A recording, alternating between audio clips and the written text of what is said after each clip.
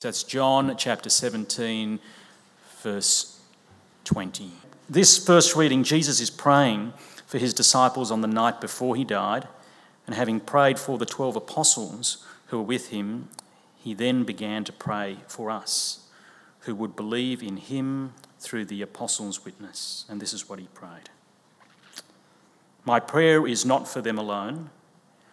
I pray also for those who will believe in me through their message, that all of them may be one, Father, just as you are in me and I am in you.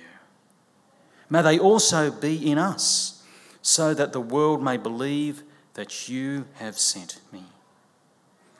I have given them the glory that you gave me, that they may be one as we are one. I in them and you in me, so that they may be brought to complete unity. And the world will know that you sent me and have loved them even as you have loved me.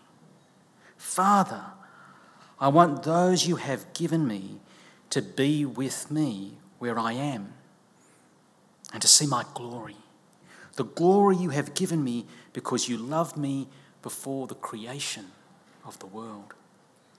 Righteous Father, though the world does not know you, I know you, and they know that you have sent me.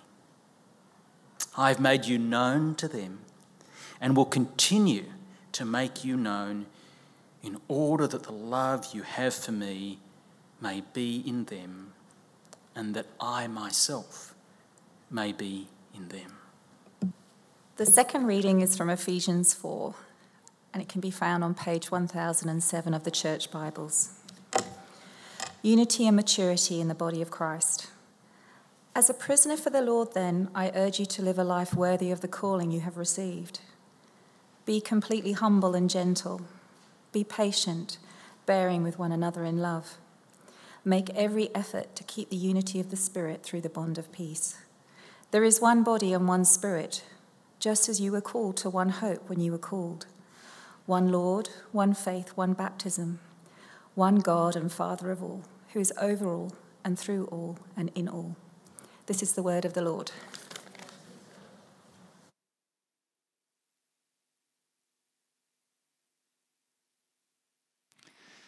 Well, good evening. My name's Ed. I'm the congregational pastor here at 7 p.m. and we are in our 7th week of a series on the church, the doctrine of the church.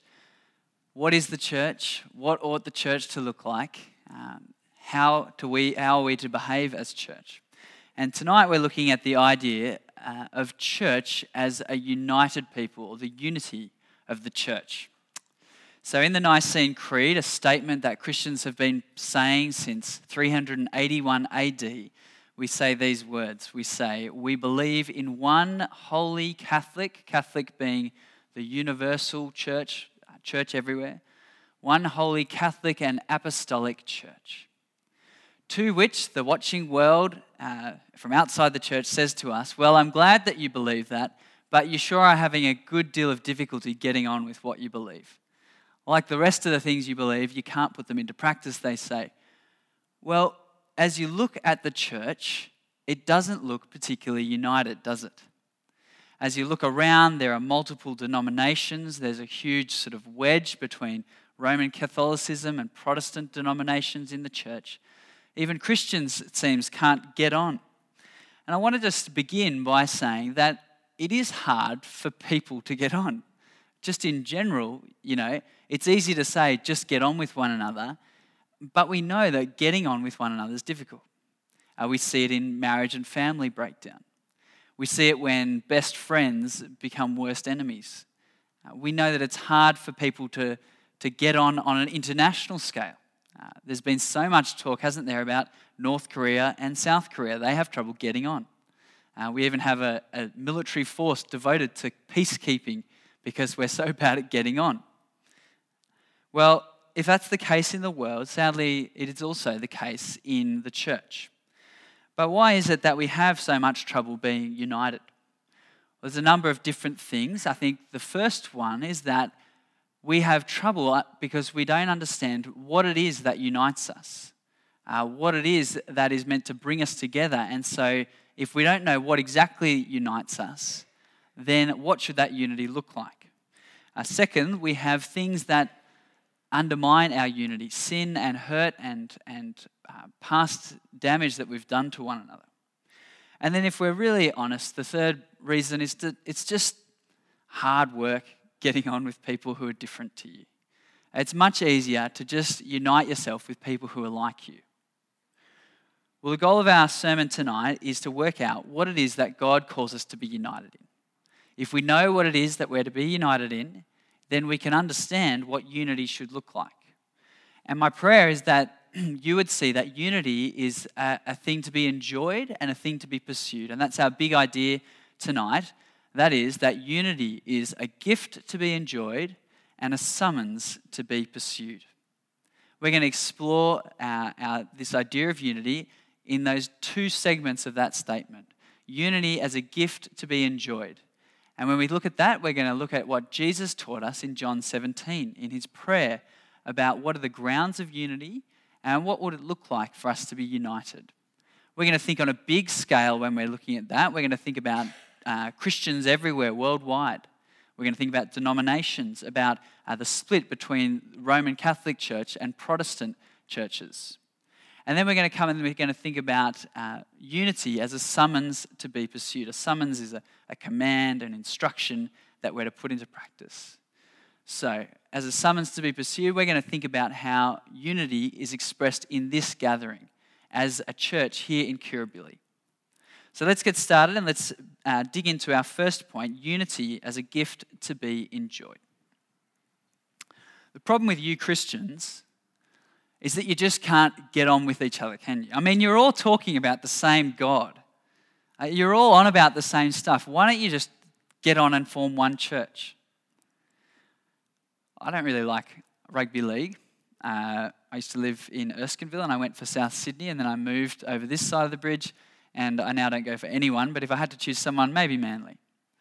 Well, when we're speaking with when the outside world speaks with Christians, they imagine that your faith is just something you have on the side, something you do on a Sunday. And so it's much of a muchness if you just get over some of the differences and get together. But we're talking about the deepest beliefs that we carry, our strongest convictions. It's like saying to a lifelong Bulldogs fan, why don't you just go for the Roosters? It's just not done like that. And we need to understand how deeply we hold these convictions.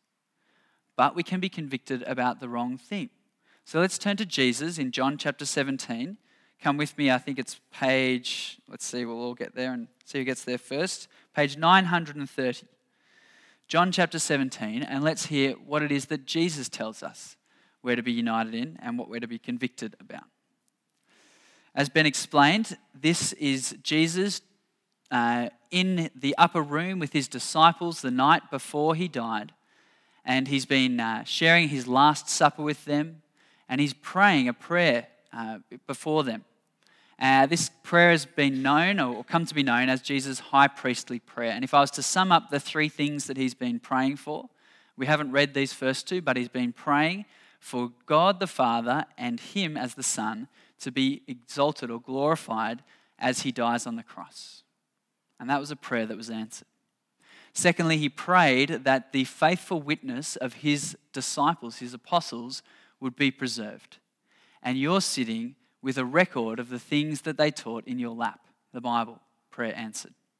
Thirdly, Jesus prayed for the unity of the church. Did God forget to answer? Did Jesus not pray for long enough? Well, let's have a close look at what it was Jesus prayed for when he prayed for our unity. And here I want us to concentrate on what are the grounds of our unity. So verse 20, the grounds of our unity, what is it that unites us? Verse 20, my prayer, said Jesus, is not for them alone. I pray also for those who will believe in me through their message. That is the grounds for unity. Belief in Jesus through the apostles' witness written down for us in the Bible. It's biblical faith in Jesus that is the grounds for unity of God's people, a unity of the church. And this is going to save us a lot of confusion because we're not united because we're all churches. We're not united because we're Anglican. We're all Anglican. We're not united because we all talk about God or even because we all claim to be Christian. What unites us is if we believe in Jesus. And Jesus goes on to show what that will look like in the next couple of verses. Verse 21, he says, halfway through, at the start of verse 21, that all of them may be one, Father, just as you are in me and I am in you. There was a lot of you in me and I in you and I in them and them in us sort of language in that reading. Essentially, it's picking up the fact that God wants to dwell in us. God wants to be in us, and he actually wants to draw us up to be in God, to be part of what God is doing in the world. It is about the indwelling of God, and if we know our Bibles well, we know that happens when we put our belief in Jesus. We receive God's one Holy Spirit. And God's Holy Spirit is the one Spirit that unites you to Jesus and unites you to every other person who also believes in him. And so it doesn't matter how many ways you are different from the person sitting to your right or your left or in front or behind you. If you are united with Jesus through the Holy Spirit, then you are at one with them. The reality is that God did answer Jesus' third prayer because there really is only one church. It is the universal church of all Christians, all saints, all people who have God's Spirit dwelling in them, past, present, and future. We are all one in Jesus Christ. So, when Jesus prayed for our unity, it wasn't a goal, something that he wanted you to go out and attain or work hard towards. It was a gift. It was a gift that he gave you to be enjoyed. The church is united because we are all one in the Lord Jesus Christ. If you believe in Jesus, you are united with every believer, African or Indian, Baptist or Pentecostal, rich or poor, educated or uneducated. As the Apostle Paul told us in Galatians 3, there is no Jew or Greek or Gentile, slave or free, male or female, for you are all one in Christ Jesus. So what does it mean for us to be one? Well, it certainly doesn't mean that we would all be under one overarching church governance body, that we would all just be one big denomination. No matter what church you attend, what it means for us to be one is that you are united with anyone who is also united with Christ. And I wonder if you noticed the purpose of that unity. There was a real purpose for this unity that Jesus prayed. It's outlined in verse 21. Take a look halfway through. May they also be in us, Jesus prayed, so that the world may believe that you sent me. And again in verse 23, halfway through, then the world will know that you sent me and have loved them even as you have loved me. The purpose of our unity reveals that Jesus is the one who has been sent from God the Father. Our unity reveals and allows us to enjoy the love of God and to show the glory of God on the earth. So let me tell you some ways we've seen this unity work beautifully in our recent history. The 1959 Billy Graham Crusade. Billy Graham, a Southern Baptist preacher, was invited to Australia and to Sydney by Anglicans, Baptists, Presbyterians, Pentecostals, Methodists. They invited Billy Graham and they got together, and remarkably, 2% of the Australian population was reported to make a commitment to Jesus at that time. That was a wonderful demonstration that Jesus is the one sent from God through that unity that was displayed. Scripture Union and the Bible Society are cross-denominational organisations that work to resource God's church and also work to uphold the voice of the Bible in the public forum. Scripture in Schools, as Ben prayed for before, Scripture in Schools is followers of Jesus from all different denominations and all different walks of life seeking to teach children in the next generation about Jesus. You know that in our Australian judicial system, we have a assumption of innocence until someone is proven guilty. I wonder if modern-day Sydney Anglicans could benefit from an assumption of unity until proven otherwise. When you meet another Christian person, do you find yourself doing what I do? Do you spend the first little while just sussing them out? You're a Christian, do you go to church? Okay, what sort of church? Do they teach the Bible, that church? Yeah. So it's not an Anglican church. Okay. What do they believe about Jesus? Are they Calvinists, 5-point Calvinists, or 4.5-point? We go through all these little tests, working out if people are like us, if people are in our tribe, if people do things the way that we do them. But it's okay for us to be completely different. It's okay for us to express our belief in Jesus in different ways. What matters is that we have unity in Jesus. Now, I'm the first to admit that is not always easy. I went last Sunday to my brother's Baptist church where my niece was getting dedicated. And I went to this church and I prayed as I went, God, help me to rejoice in all the ways I see you at work amongst these people. And then I got there and I thought, why are we starting this service so late? Why are we only singing songs from the 90s? Why do they only have one Bible reading? Did we even pray during this service? All these different things that they did differently to you and to I here at Church by the Bridge. And we've thought long and hard about how we do church. We want the Bible to shape the way we do church at Church by the Bridge. But so has my brother's Baptist church, and they do it differently. And that's okay for them to do it differently. And what matters is that we were all speaking about the one Lord Jesus Christ and calling people to faith in him. And that was worth celebrating and enjoying. But I, maybe like you, got caught up on the differences. Well, what matters is knowing the difference between primary issues and secondary issues. So secondary issues would be the kind of things that we can just get on with. So we might do church differently. We might sing differently. We might do church organisation differently. We might be in a different denomination. We might have a different stance on different parts of the Bible that are not essential to our unity. These are secondary issues, and we can get over them and we can work together. But there will be times when we have primary issues. These are issues with regards to the things that unite us. That is, belief in Jesus as the one who saves us and reconciles us to God.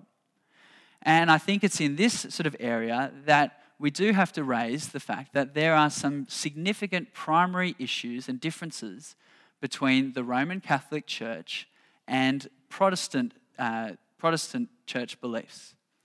Now, when we're talking about these two, there are all sorts of varieties and spectrums. You might go down to the local Catholic church and find a wonderful Bible-believing bunch of saints trusting in the Lord Jesus to save them and him alone. You might go to a neighbouring Protestant church and find something that is a million miles away from biblical faith in Jesus. But when we're coming to think about this idea of the Roman Catholic Church and the difference between Roman Catholicism and Protestant beliefs, we can fall into one of two camps. We can say, look, there are no differences, it's all the same stuff. Or we can say, as Protestant people, the Roman Catholics all need to be converted because none of them trust in Jesus. And that is not true. There are many faithful brothers and sisters worshipping God in the Roman Catholic Church, whom you and I are united with through belief in Christ. At the same time, it is not true that there are no differences. There are very significant differences between the Bible, what we as Protestant believers believe that the Bible says about trusting in Jesus, and what the official doctrine of the Roman Catholic Church says. So when we're thinking about critiquing Catholicism and the beliefs there, we want to focus in on that which is expressed in official Catholic doctrine, that is the Council of Trent and the Vatican Councils. And when it comes to these issues, we do have issues in regards to primary matters of unity in Jesus. There's a number of things that might come up for us. We might have a problem with the way that the priest mediates between other people and God himself.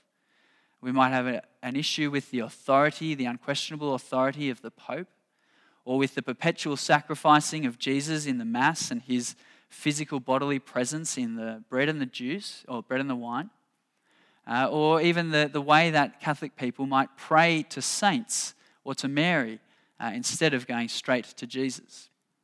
But where the rubber really hits the road, and what was the thing that caused Martin Luther and his friends to protest against the Catholic Church 500 years ago in what became known as the Reformation, the Protestant protesting Reformation, was with regards to the issue of what it means to be made right with God, what the Bible calls justification. The Bible very clearly teaches that justification, being made right with God, is an event. It is a work of God from beginning to end. It is a declaration of God that covers your life. What the Bible teaches as an event, the Roman Catholic Church has turned into a process, a work in which you cooperate with God in your being saved, a work that you never know if you've done enough to secure your salvation. What was a declaration becomes something you need to wait until you stand before God on that final day to know where your standing was. In goodwill and I guess good intentions, Roman Catholic doctrine and belief sought to raise the place of people, the place of you and I, men and women, in our salvation. And in raising the role of people, they diminished the finished work of Jesus in securing our salvation. And the result is that you have a church full of people who are motivated by fear. Fear that they have never done enough to secure their salvation, to secure their good right standing with God. You have a church of people who are insecure about their eternal destiny, who fear purgatory, who are always trusting not in Christ but in their own good works. On the alternative, upholding the finished work of Jesus in making you right with God, you have a church who is driven by gratitude. Jesus has done it all, and so you live with thankfulness and gratitude. You have a church of people who are deeply assured and confident that God knows where they're going and God has got them. You have a church of people who are trusting entirely in the finished work of Jesus. Now, am I united with a Catholic brother or sister who trusts in the Lord Jesus? Yes, I am. Am I united with the doctrine of the Roman Catholic Church? No, I'm not. Now, I understand that I've just swept over 500 years of church backwards and forwarding and arguing and discussions. And I don't feel like I would have done proper justice to that, but I've sought to raise some of the big issues. If you want to think more about these issues and about what it is that unites us or what it is that we can't be united with between biblical Protestant belief and Catholicism, well, James Gallia's dad, Ray Gallia, has written a book about his experience. He grew up a happy Catholic. He read the Bible for himself, became convicted about belief in Jesus as revealed in the Bible, and he decided that he had to part ways with the Roman Catholic Church, and he's shared his reflections on that in this book. There were multiple copies on the bookstall. There are no longer any copies on the bookstall. So it's called Nothing in My Hand I Bring by Ray Gallia, and you'll be able to find it online or at Koorong Bookstore if you'd like to read that. Now, I'm aware that the things that we've just spoken about are quite strong, quite forceful, quite assertive, and we need to also remember the plank in the eye principle. I'm not saying that we are getting it all right, but I am identifying that as far as the Bible reveals, there are some core issues with the key doctrines of the Roman Catholic Church. But we have issues as well that we are probably blind to, which is why it's so important to be united with Christians from everywhere. Because part of the blessing of uniting with people who are different to you is that they can show you where those planks are. They can point out where you're missing truths in the Scriptures. But in summary, we are united with all people who are also in Christ. I want to say, don't rush out and join an ecumenical council to try and bring all churches together. Unity is a gift that Jesus Christ gave us. It's not something you have to go out and make. It is the finished work of Jesus. You are united with all Christians everywhere, so enjoy that and embrace that. But as we saw, be discerning about the grounds of our unity and when it is right to be united and when it is not. So we come to our second point now, and that is unity as a summons to pursue. I'd love you to turn with me to Ephesians chapter 4. It was on page 1007. And as you do, I'll share with you an interesting observation from the New Testament about unity.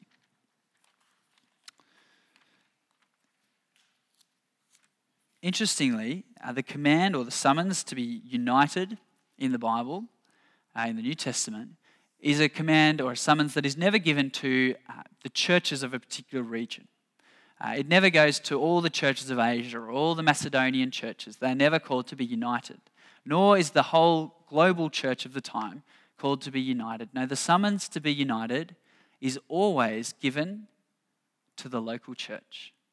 The place to express unity is right here at Church by the Bridge. And listen to the summons we're given in chapter 4 of Ephesians, verse 3. Make every effort to keep the unity of the Spirit through the bond of peace. Well, what does it mean for Church by the Bridge to be united? You might have noticed as we read through these two readings in Ephesians 4 on unity and John 17, they were very Trinitarian. They were mentioning God. You'll see it here, verse 4, there is one Spirit. Verse 5, there is one Lord. Verse 6, there is one God and Father of all. When we're called to be united, we're called to take shape after God as a Trinitarian being. So what does it look like for God to be Trinity? Father, Son, Spirit. God is three different persons with different roles doing different activities. But they are united in one being, united with one purpose, united with one goal. And what is the goal of God?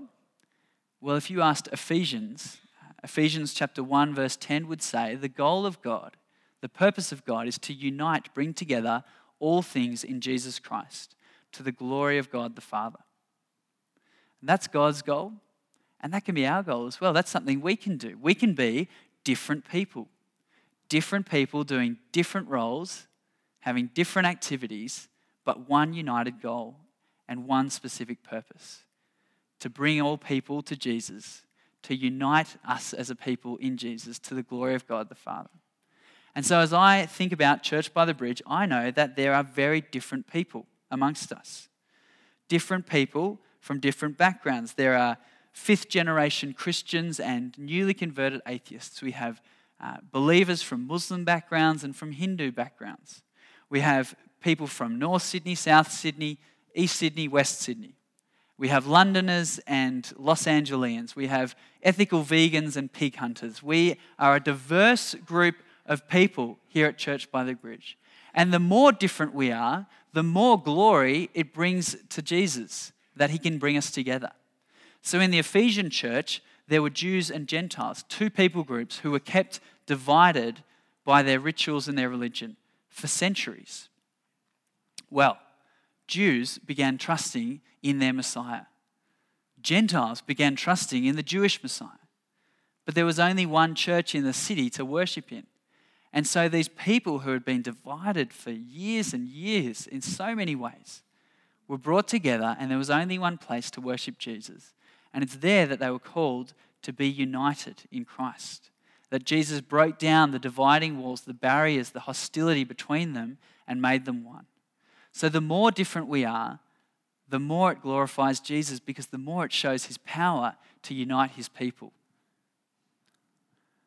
There's beauty in the unity of different people, but let's be honest, there's also going to be real struggle as we seek to be united. Which is why God gave us that summons in verse 3 to make every effort to keep the unity of the Spirit. You know, it would be much easier to attend a peace meeting and discuss what peace looks like, or to make peace with someone, have a conference and make that peace. But we know in reality that the real challenge with peace is maintaining it, is keeping it going. It's really hard work. And so there are many ways that you can maintain this unity amongst this church gathering. But one of the key ones that's picked up here in Ephesians is the idea of being a peacemaker. Peacemakers who pursue the unity of the church. And we know what it's like, don't we, to be in divided groups, divided work teams, divided sports teams, disunited families. It's exhausting. It's tiring. You waste so much time thinking about what you said to who, and you're thinking all about how you're getting on, and you're never actually just getting on and doing what you're called to do. But to be a united team, or to be a united workplace, or a united family, well, that's a beautiful picture. And you can thrive in that place. And you can get on with the work that you're called to do because you know that you're working for the team as well, and you know that they've got your backs. Well, we are called to be a united people and to be peacemakers. And chapter 4, verse 2 of Ephesians gives us just 4 characteristics of a peacemaker. And I wonder, as you think about how you might work to strengthen the unity of this gathering of people, I wonder which of these 4 characteristics you could seek to grow in this week. Chapter 4, verse 2, it's back over the page here. It says, "Be completely humble and gentle." Let me tell you as an example of Keith Condy, Sarah Condy's husband. Keith Condy, 22 years as a Bible college lecturer. Keith knows his stuff. Keith humbly sits under the teaching of the students that he had. He taught Paul, he taught James, he taught Susan, he taught myself. And he sits under our teaching and he sits humbly. And if you've ever spoken with Keith, he has deep, deep convictions. But he is gentle in the way that he speaks to people. He's not weak. No, gentleness is not weakness. Gentleness is strength that is controlled. And so Keith is a theological giant, but he is gentle and humble in his convictions. The next instruction, or the next character trait of a peacemaker is be patient. Robin Greenway.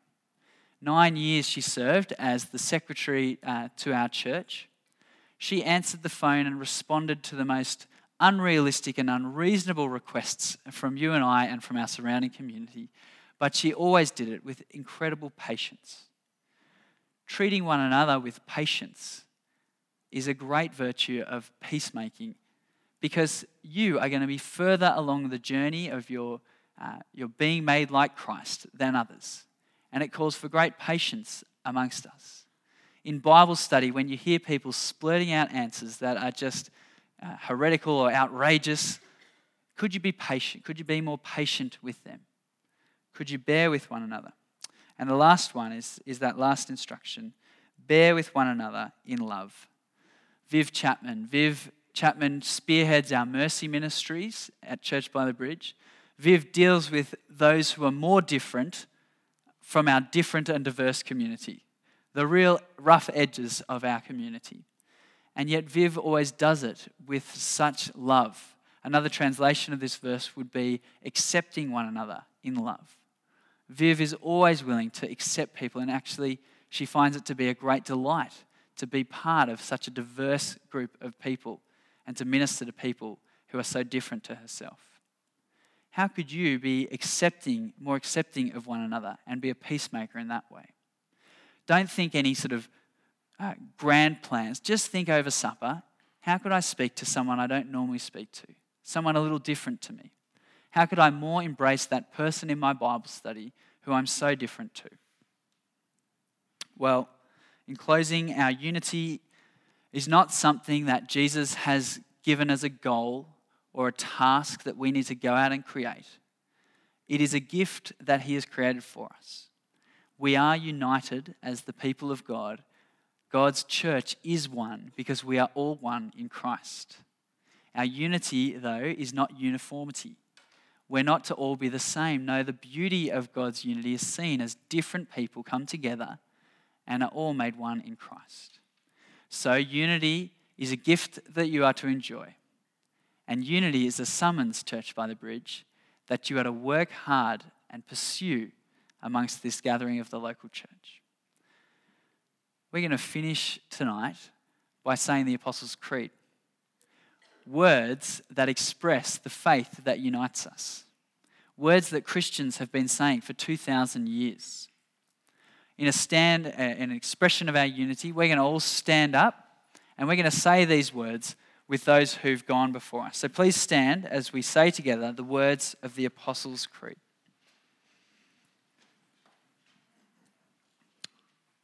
So, Church by the Bridge, what is the faith that unites us? I believe in God, the Father Almighty, maker of heaven and earth. I believe in Jesus Christ, his only Son, our Lord, who was conceived by the Holy Spirit, born of the Virgin Mary, suffered under Pontius Pilate, was crucified, died, and was buried. He descended to the dead. The third day he rose again from the dead. He ascended into heaven and is seated at the right hand of God the Father Almighty. From there he shall come to judge the living and the dead. I believe in the Holy Spirit, the holy universal church, the communion of saints, the forgiveness of sins, the resurrection of the body, and the life everlasting. Amen.